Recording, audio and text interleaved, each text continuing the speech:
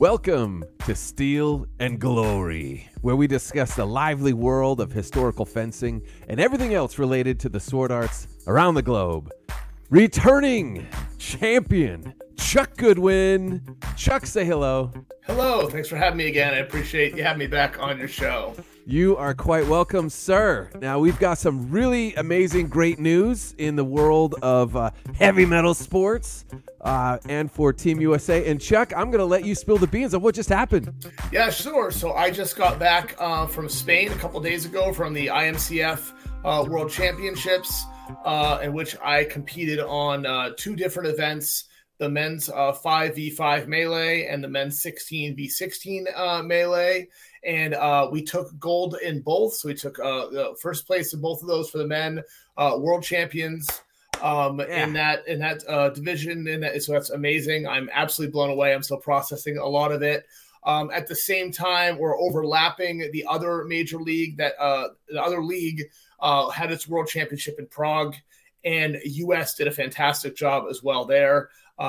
Team Dominus, which is the US team, they do club teams over there too for that. So they took gold. So US took gold in that. And I believe in the 12v12s, they had the other big event, US took gold in that as well. So, and a lot of individual medals as well. Women took silver for the 5v5 in IMCF in Spain as well. So just a really dominant US performance across the board in the two biggest leagues, two big national world championships. And so I'm very happy, very lucky. I came back with 2 gold medals, which I never thought I would get. And I am super pumped to share and talk about it and share the details with you. Oh, man, that is so exciting. So exciting. Now, if anyone's ever been paying attention to the sport of Buhurt, it was at the very beginning that USA decided to send a team, and it was third place? Is that what it was? I believe so. Yeah, it was third place. And actually one of the original founders, Jay Brooks, this was his last international tournament. And fought with us for the 5s and 16s. So we got him 2 golds to end his run. He's won many other medals over the years for different things. This is his last event. As a fighter, he's still going to be a coach and leader and all that, but he's retiring from international at this point because he was in the original group. And so we got a gold medal in the 2 major events at IMCF as far as the team events go. Mm-hmm. Yeah, that's fantastic. Jay, well done. Well deserved. You got the golds, and looking forward to seeing you in a coaching in a more organizational capacity and a coaching capacity again. But of course, he's been instrumental in this sport for the USA throughout the years, and so congrats again. Thank you. This is really amazing. Because it wasn't. We haven't done so well since that time, and USA, all the fighters and teams, the organizations, they've just really been honing their skills, really training hard, coming together, and finally here we are. This was our year, and so all the literally the blood, sweat, and tears. Like this is it. So congratulations again, and so tell us about your experience. What was it like? Yeah, so again, this was my first overseas tournament. I didn't expect to come away as successful as we did. We were able to send a fair amount of fighters over to this. We sent essentially enough competitors. I'm going to speak primarily to the men's side because I help support the women, but I don't help run any of their side of it, and they did fantastic as well. But we sent enough over there to field essentially 2 men's 5s teams, USA 1 and USA 2. They made it to the bronze medal match, but unfortunately did not medal in that. And we sent enough for the 10s and 16s, and you pretty much overlapped all those teams. So I fought on the 5s and the 16s. We had some 10s, and you kind of work together and meld as one big Team USA. So we put aside all of our individual team banner logos and culture and all that. We become one team, one country. That's the phrase you keep hearing the whole time. Wearing our USA tabards. I don't have mine because I actually, at the end of it, I traded my tabard with one of the Spain fighters. fighters, which is part of the tradition that you'll often do. And what I did is I traded with one of the fighters who beat me up the most in the final round, and he did a fantastic job. So we traded tabards. I took his Spain tabard home, so that'll be hanging on my wall as a tapestry, essentially. Excellent. Forever, because it was such an amazing event. It's 4 days. It's a 4-day grueling grind. The day starts at 9 a.m. and ends at 10 p.m. essentially. Wow. And sometimes you're fighting at all different hours, but like you're there to help the USA, you're supporting, you're going to their other events, you're carrying gear around, you're getting ready for your own time. And it's all just kind of one big community that we're all working in. The event was held we've talked about before. It's at Belmonte Castle in Belmonte, Spain. It's an elevation of about 2,000 feet. So you're basically fighting on top of a mountain. It's very dry. It's 90 degrees every day there. It's arid. I drank more water than I could imagine in those days. But it's gorgeous. It's a gorgeous place. The facility is amazing. I think it seats like around 5,000 people in the arena.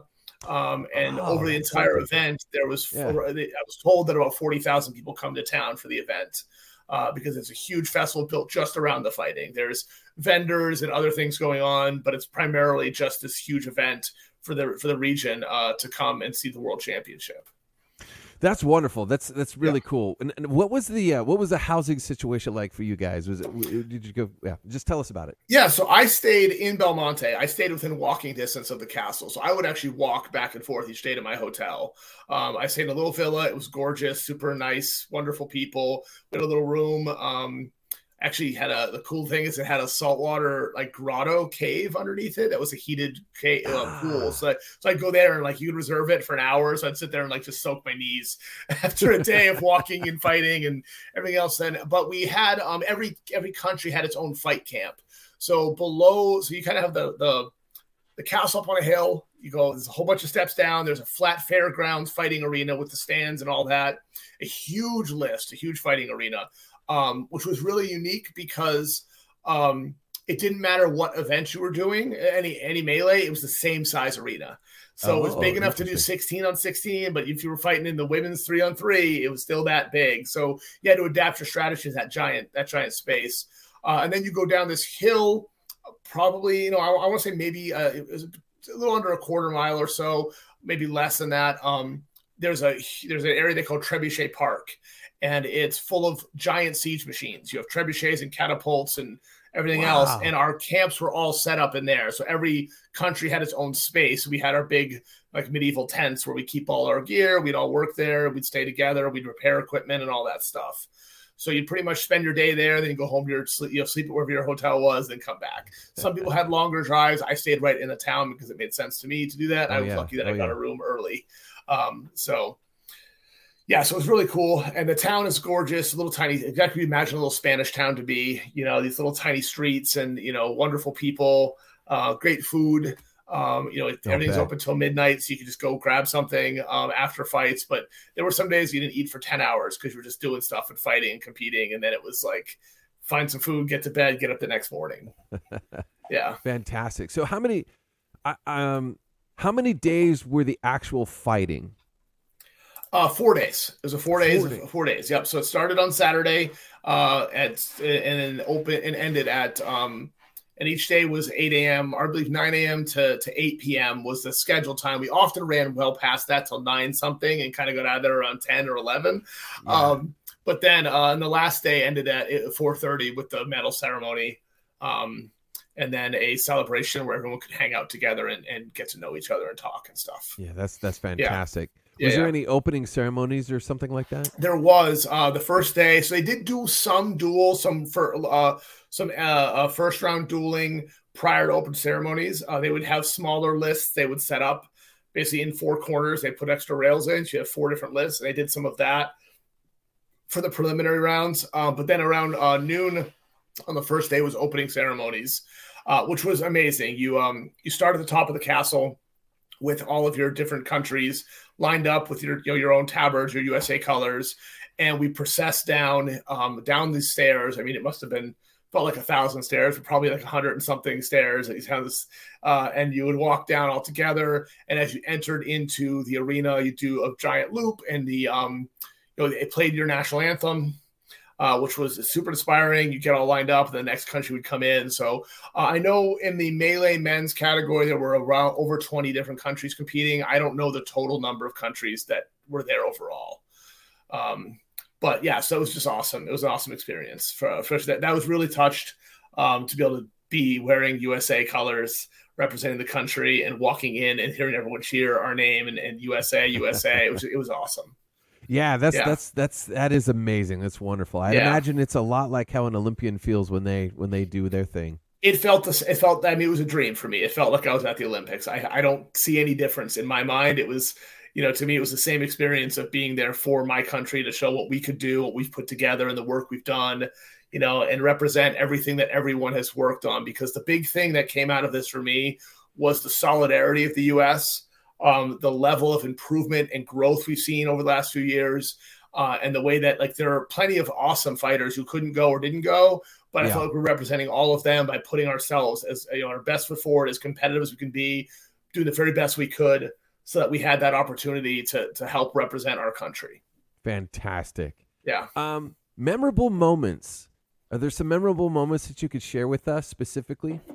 Yeah, I'll share a couple of the results moments, and we could talk about the fights itself. So, I mean, the first one, obviously, I think we just talked about was the ceremony, and the final one was the winning the gold medals, right? Like winning the men's fives. That they both fives and 16s. Obviously, you ended the final medal matches the last day. But we did earn our fives medal earlier, and then we had to do 16s after that. So once I got the gold in fives, it was like a huge relief. It was like we did it, like we won that gold. The 16s felt like almost like a bonus. I mean, it was actually super hard and grueling, but at the time I was like, okay, I can just go out and do this. So like that was obviously the pinnacle of it. Two other things personal to me and to you, one to Team USA, but also one to me, is that there's a tradition for the U.S. team. The first 19 who went over, we talked about the original 19, they were knighted originally. And so if you go over with USA now, you will be knighted by one of those knights, and they pass that on. So what happened after the whole thing was over, all of US goes back to their camp. We line up together in twos. We process all the way from our camp up that first hill to the arena and all the way up to the top of the castle, into the castle courtyard. And there, the other knights who have been to other events before line up. There's a big ceremony. You pick who you want to be knighted by. You kneel in front of there's a knighting ceremony, and you're given your white belt. And the white belt is a symbol of a knight who's gone on a quest or crusade. So this to me was a really big deal. The order is called the Order of the Drawn Sword. My understanding is actually a registered order because of the way that was really knighted. So we were knighted at that castle. So that was unbelievable. The thing that I love about that is it didn't matter if you won or lost, right? It wasn't like, only the winning teams, because there's some people who didn't get medals. There's some people who did, who got, silver versus gold, USA over, but every USA fighter gets to experience this and be part of this elite group that has traveled to these world championships and participated. And so for me, that was just an amazing experience. The final piece for me that was in conjunction with this, which I'll share, is in the Knights Hall, particularly the school I train at and the team I'm on, the Executioners. They are one of the original armored combat teams in the country. They've been around since the founding, is my understanding, because Jay Brooks started it as one of the guys who first went over that first group. They have a tradition of earning your hood, where you're given your Executioner's hood. And there's no rules on how you get this. There's no, you have to earn it it's the team decides that you've earned it. And it's a very limited thing in that not everyone who's fought as an executioner will ever get their hood or ever had it, right? I've now been fighting with the team at least 2+ years, never even had a conversation about it. It's not a thing you get to discuss. And as I was going up to process up for the knighting, my captain, Cat Brooks, Jay Brooks' son, took my hat off and said, put this on and put the hood on me. So I got to wear that up for my knighting ceremony, which means I am hooded. It's a dumb analogy. I have not found a better one, so forgive me. But it's kind of like if you watch a mafia movie and how you can be in the mafia, but you can also, and then you can be a made man, The man found his hood. That's kind of the difference. It's like, yeah, you can be an executioner, you can be a top fighter, but then like when you're hooded, it's kind of like it's you are now there. Like they recognize that level of commitment, skill, and it's kind of a few people who've had it. So between those three things in a day, I was a mess of emotions. Like winning gold, winning knighted, earning the hood, I was like all over the place. So it was really inspiring and really emotional for me. And kind of the pinnacle of everything I've done, not just with this sport, but like my whole life of coaching and training and doing sports and be able to do something at this level just meant a lot to me. That's amazing. So those are my memorable moments. Yeah. Well, I can see why that would be on the tip of your tongue instead of, because a fight is a fight. Yeah. Even though these are special fights, but just the recognition, that is quite something. So, I could tell the pride is just burning inside. It really is radiating. I could see it. It's great. So I should call you Sir now, Sir Chuck. Please don't. Like I love the idea of it, but yeah. Very cool. Is there a special way to wear the white belt, or is that something that you just kind of? No, so you'll see some of the knights will now wear them when they compete. Their belt they'll wear with that white belt. I will probably not. I'll probably hang it up and keep mine because I have a belt that works very well with my gear and I like it. And the white one is more of for me an honorary thing, so I'll keep it hung and I'll probably wear it to more formal events or a time that I am like if I'm coaching someone or I'm showing up to be like we'll have pretty soon here in New England in June, we'll have the Rookie Rumble, which is an event where you can't compete unless you've been in armor less than 2 years. So I'll be helping support and coaching for that. I'll probably wear my white belt to something like that as a symbol of like, hey, I'm someone you can come talk to. Right. So that's kind of what that is. But and again, you can now at this point, you can go get another white. You can go get a different belt if you want it, where as long as it's white, that you're now allowed to do that essentially. But it's just a symbol of, hey, you've done this journey. Gotcha. Yeah.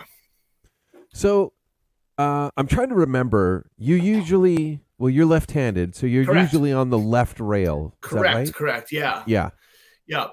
And that's unique. Let's talk about the fighting a little bit. So again, we have the 5-on-5s and the 16-on-16s was the two I competed in. The other in between was the men's 10-on-10, which we didn't place in. I'm checking my list. No, we did not place in that. In my opinion, while all events are of equal merit to the people competing in it, I think the 5s is considered the premier event across the leagues. It's kind of the perfect mix of like, you're working as a team, but it's not where if you lose one person, you can't win it.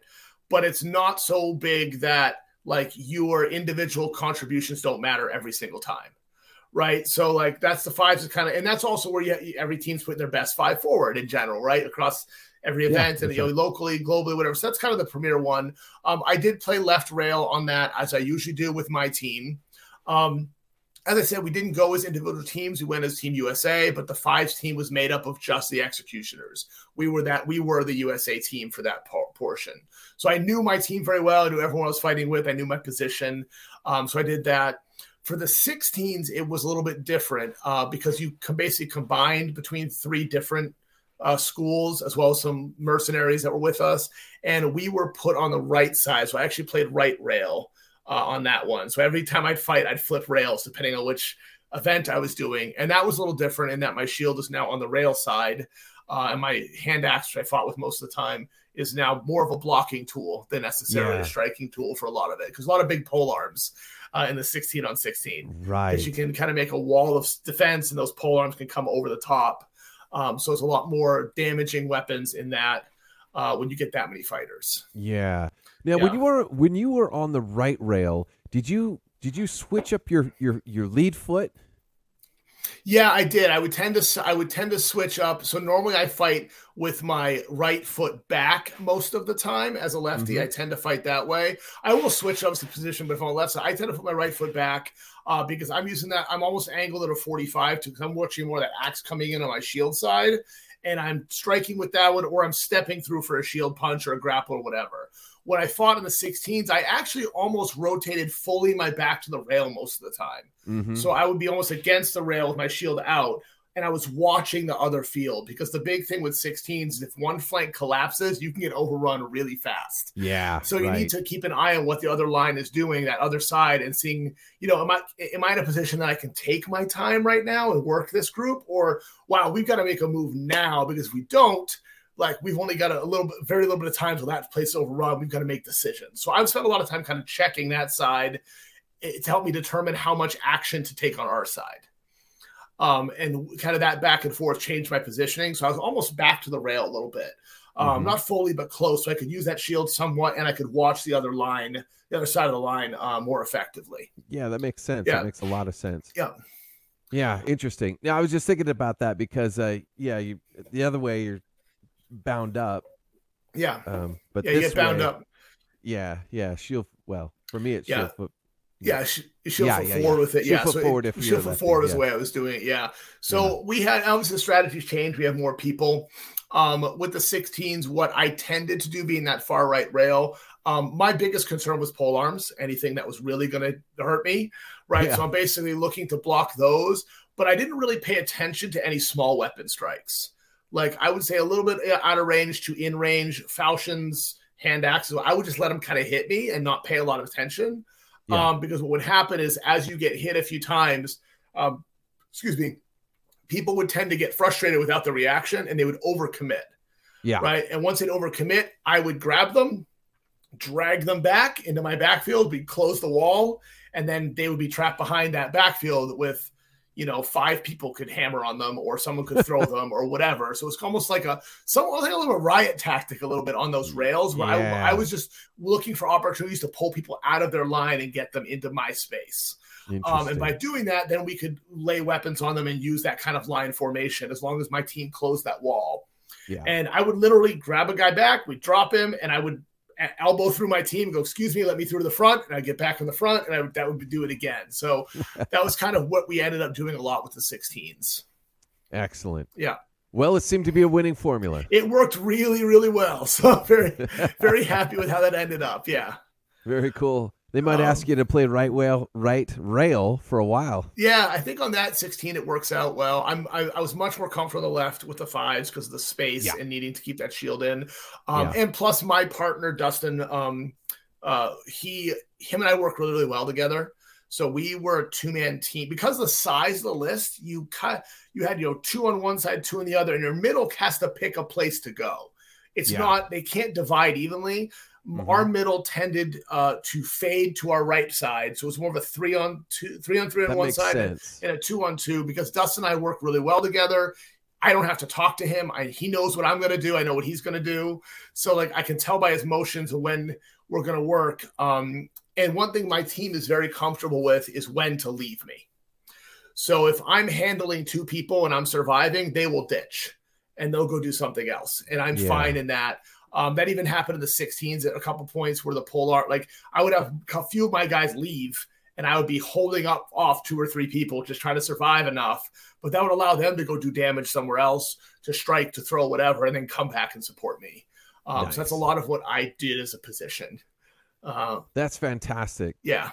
Now, normally when you're doing 5-on-5s and the pole arms aren't so large, how what do you like to do for defense? Are you shield defense, or are you weapon defense, or do you do a mix, or how does that work? Yeah, I prefer shield defense. I prefer to fight with a hand axe over a falchion. For me, I find for whatever reason, whenever if my falchion is the same-ish weight, I tend to get a lot more forearm. My forearm tends to tighten up a lot more with the falchion. I think I overgrip it differently for some reason. I'm more comfortable with a hand axe. I also use my hand axe a lot more effective in grappling. I hook a lot with it, so I can use it as a second hooking tool. And then when it comes to damage, that striking point is much more impactful when I need to use it for me. So I don't like blocking with a hand axe if I can help it, because it'll fold in on you real easily against the bigger weapon. You'll still negate a lot of the force, so you're okay. So the shield is what I prefer to use. And every team's different. Some teams didn't come out with a polearm in 5s. Some teams come out with one guy who's their polearm guy, and you got to watch out for him because he'll lay down damage on you. Oh, yeah. So we had to kind of strategize that differently depending on who we were competing against and what their techniques were. Yeah. I can think of one match. It was the playoff elimination match. If you lost this, you'd be knocked out of the tournament. Because I'll step back. It was just like the World Cup where you have pool play. So you have your pool. You have to win. You have to fight everyone in your pool. If you rank high enough, you will move into playoffs. If you're not, you're eliminated. Yeah. Right. Yeah. So the top 2 teams from each pool move forward. And then at that point, there's elimination playoffs. If you don't win, you're out. If you win that, you go into, I think, one more round, which maybe it was 1 or 2 rounds, and eventually it guarantees you into a medal position, but you have to fight out that, right? The German team was our first playoff knockout, and their polearm guy was incredibly dangerous. I'd seen him fight other people and do a lot of damage. So we knew that going in. He was on our side. So the main tactic was to negate him. So instead of my partner Dustin playing back and going for striking, as soon as the opportunity went, he went and closed on that guy and took him out of the fight. Took his weapon out by getting in tight with him, which allowed me to take care of my one German and get the throw very quickly on him, which then we could double team that. And I traded off, took the polearm guy, which allowed Dustin then to strike because he had his 2-handed weapon. He has a big 2-handed sword he was fighting with. So like we just kind of that strategy of like when to switch and how to move. And that's what working together gives you, right? Dustin and I train all the time together, so he knows like when I grab a guy a certain way that like it's his turn to get off that, either strike or get out of there, and we work that kind of pattern together. Yeah, that's very cool. That's oh man, what it's really nice when you fight enough with someone that could read you and you read them, and then it just kind of works out the way you think it does in your the way you're thinking it's kind of in your head. Because a lot of times it doesn't happen, and it hasn't. We've taken we've taken a couple of years to get here. We struggled as a partnership originally, where he wouldn't step up at the times I expected him to, and give me the defense I needed with his big weapon. Or there were times that I didn't do my job. I didn't understand that I needed to position differently for him, and we've been working together for 2 years. Training, communicating to the point now that we're a team and we fight very well together. Yeah, but it's progress. It's like any sport; you have to understand each other's language and communication style and movement style, and it becomes intuitive. But you got to put that time in. Excellent. That's fantastic. Let's see what else. And I'm just thinking what kind of a link that we could put in the show notes. Maybe because you were looking at the different standings, maybe we could put that link if you wouldn't mind getting that to me. We'll put that in the show notes. Yeah. The live streams are out there. I'll say the link will have. You can see the live streams on as well. I will tell you that the live stream recordings, I'm not highly impressed with the ones I've seen so far. It's a huge field. It's very hard to film, and I know there were a ton of professional videographers in there as well. They had like drones flying. So there's going to be more video that comes out from it, but I don't know when or what it's going to look like. So it's going to take a while. Yeah, it's going to take time. So I'll send you the link to the official site with all of the rankings and things. You can link that as well. Yeah, that'd be fantastic. I really appreciate that. What are we missing, Chuck? Let's talk about some of the highlights from the actual fights moments, right? So I think the big thing that I'm very, very excited to have won gold. I don't want to overstate my own contributions because it's a team thing. So I'm going to talk about a couple of my highlight moments, but it's not but it was a team event. I think the biggest one. So both the men's 5s and the men's 16s, which I fought on, we not only won gold, we never lost a match, and we never lost a round. Domination. So dominate. So we never lost a round. We won every match in 2 rounds. It was best of 3.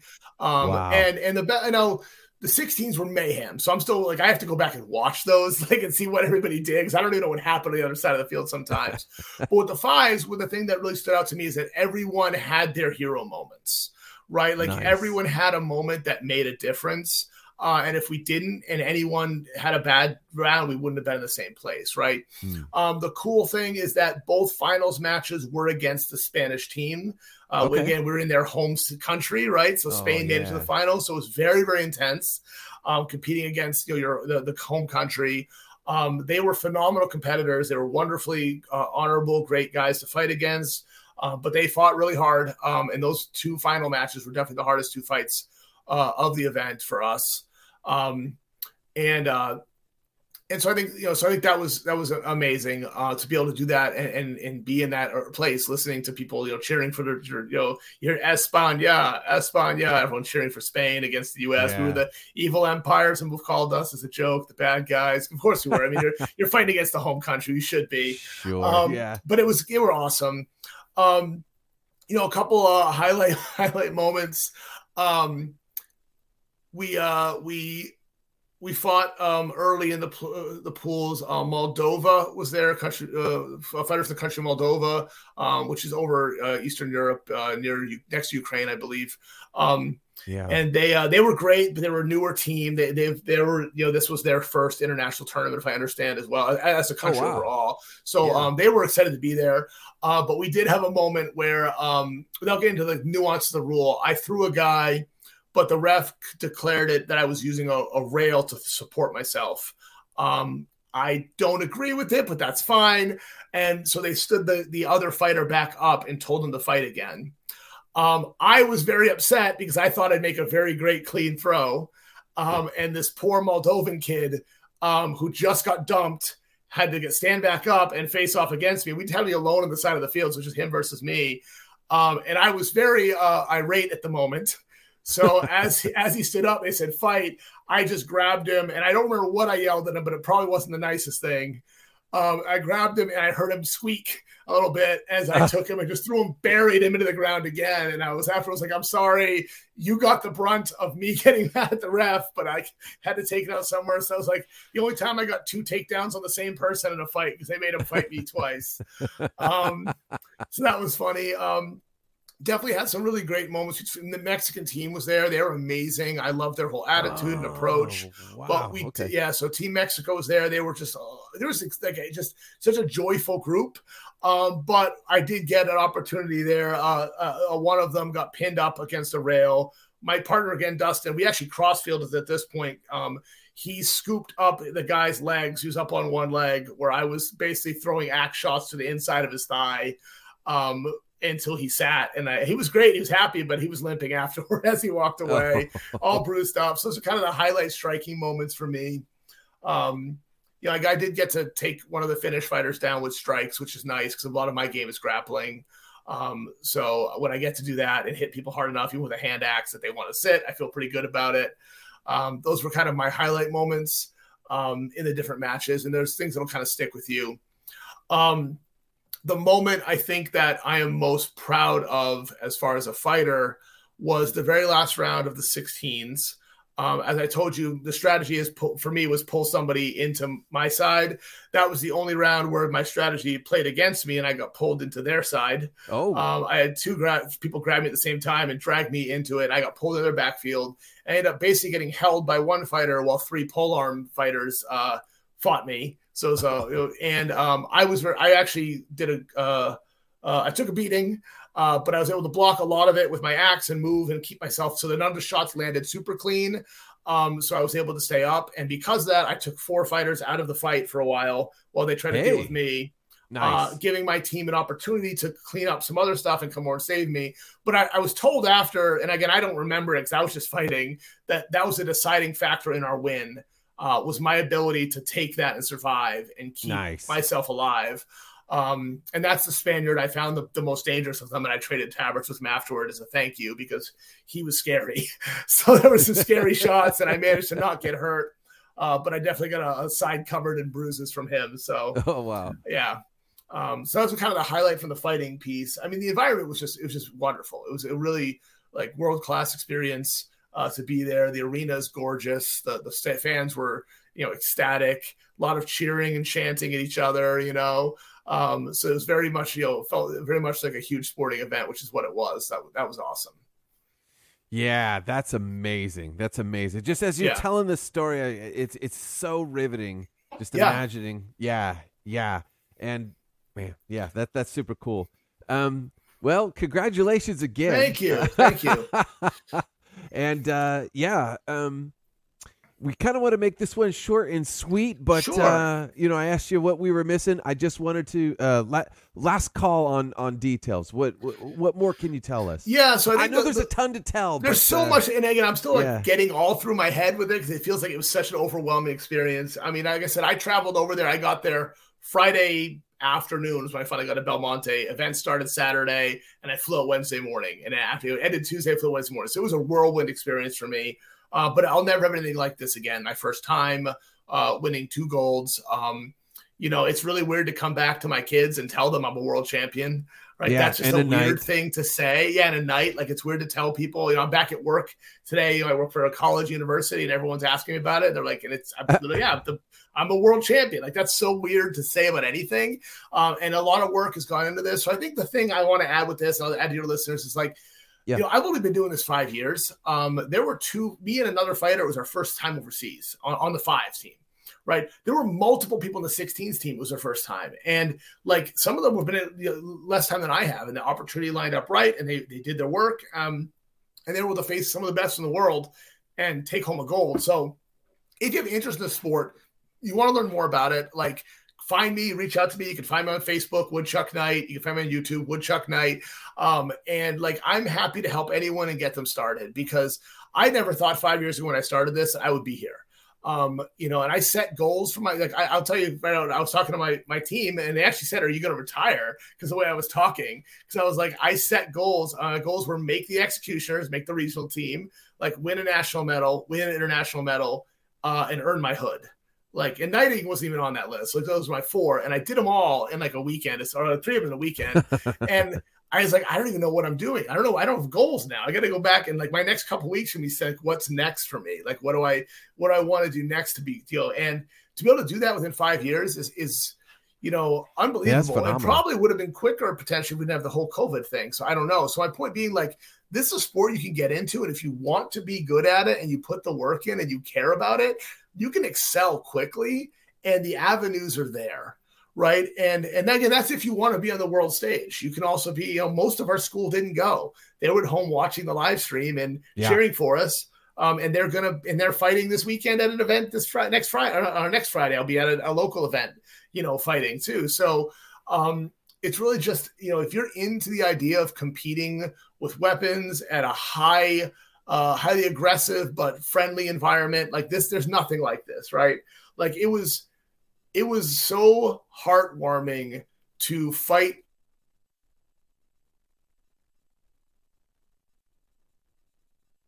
team their best they can, and after the round and cheer for each other and talk to each other. And our language barrier was there, but it didn't matter. You seem to speak the same language anyway.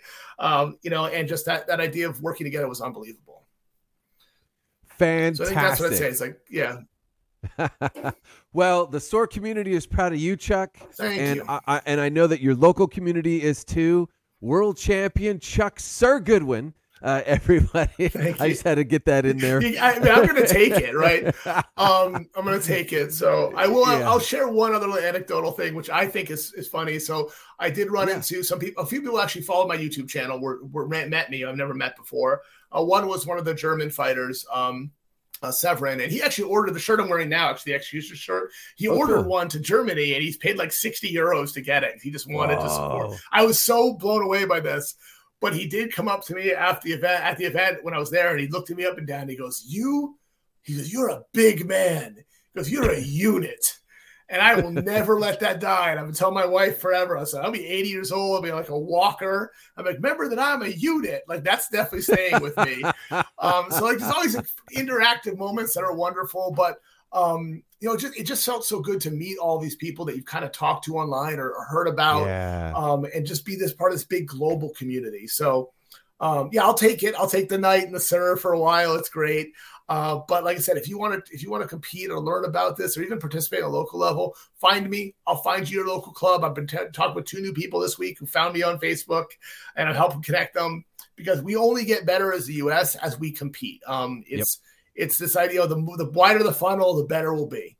And that's why we went over and dominated, because the competition in the U.S. has become so good over the last couple of years that we're beating on each other to get better. And then we go off and no one else is doing the work we're doing.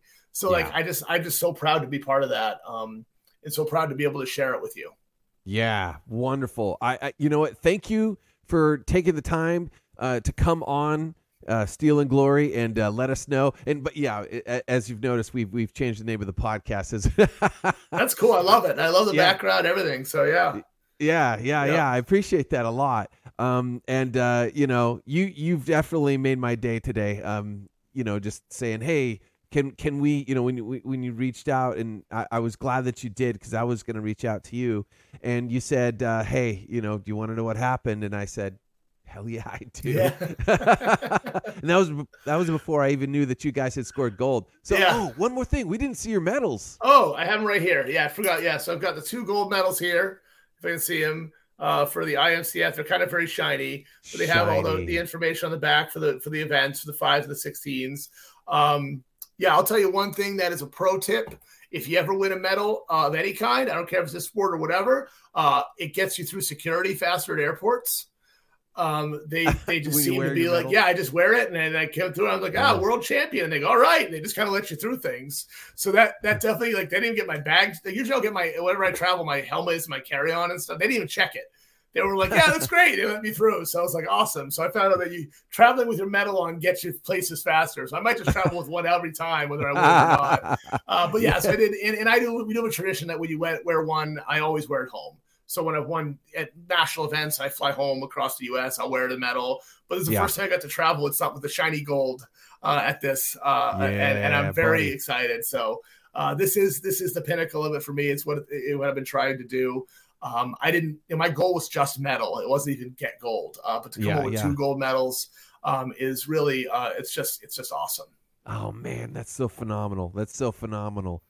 All right. Well, you got your work cut out for you. And as you explore and contemplate what your next set of goals are going to be and all that. And I don't know, maybe this is the beginning of a Michael Phelps type coin collection here. I hope so. I hope for the U.S. and hopefully for me, but for just the U.S. in general. I hope we continue to see this. I think we will. The training and the competition and the camaraderie continue to grow. There's more and more training camps opening up across the country for people to travel to and work at. There's more and more fighting events.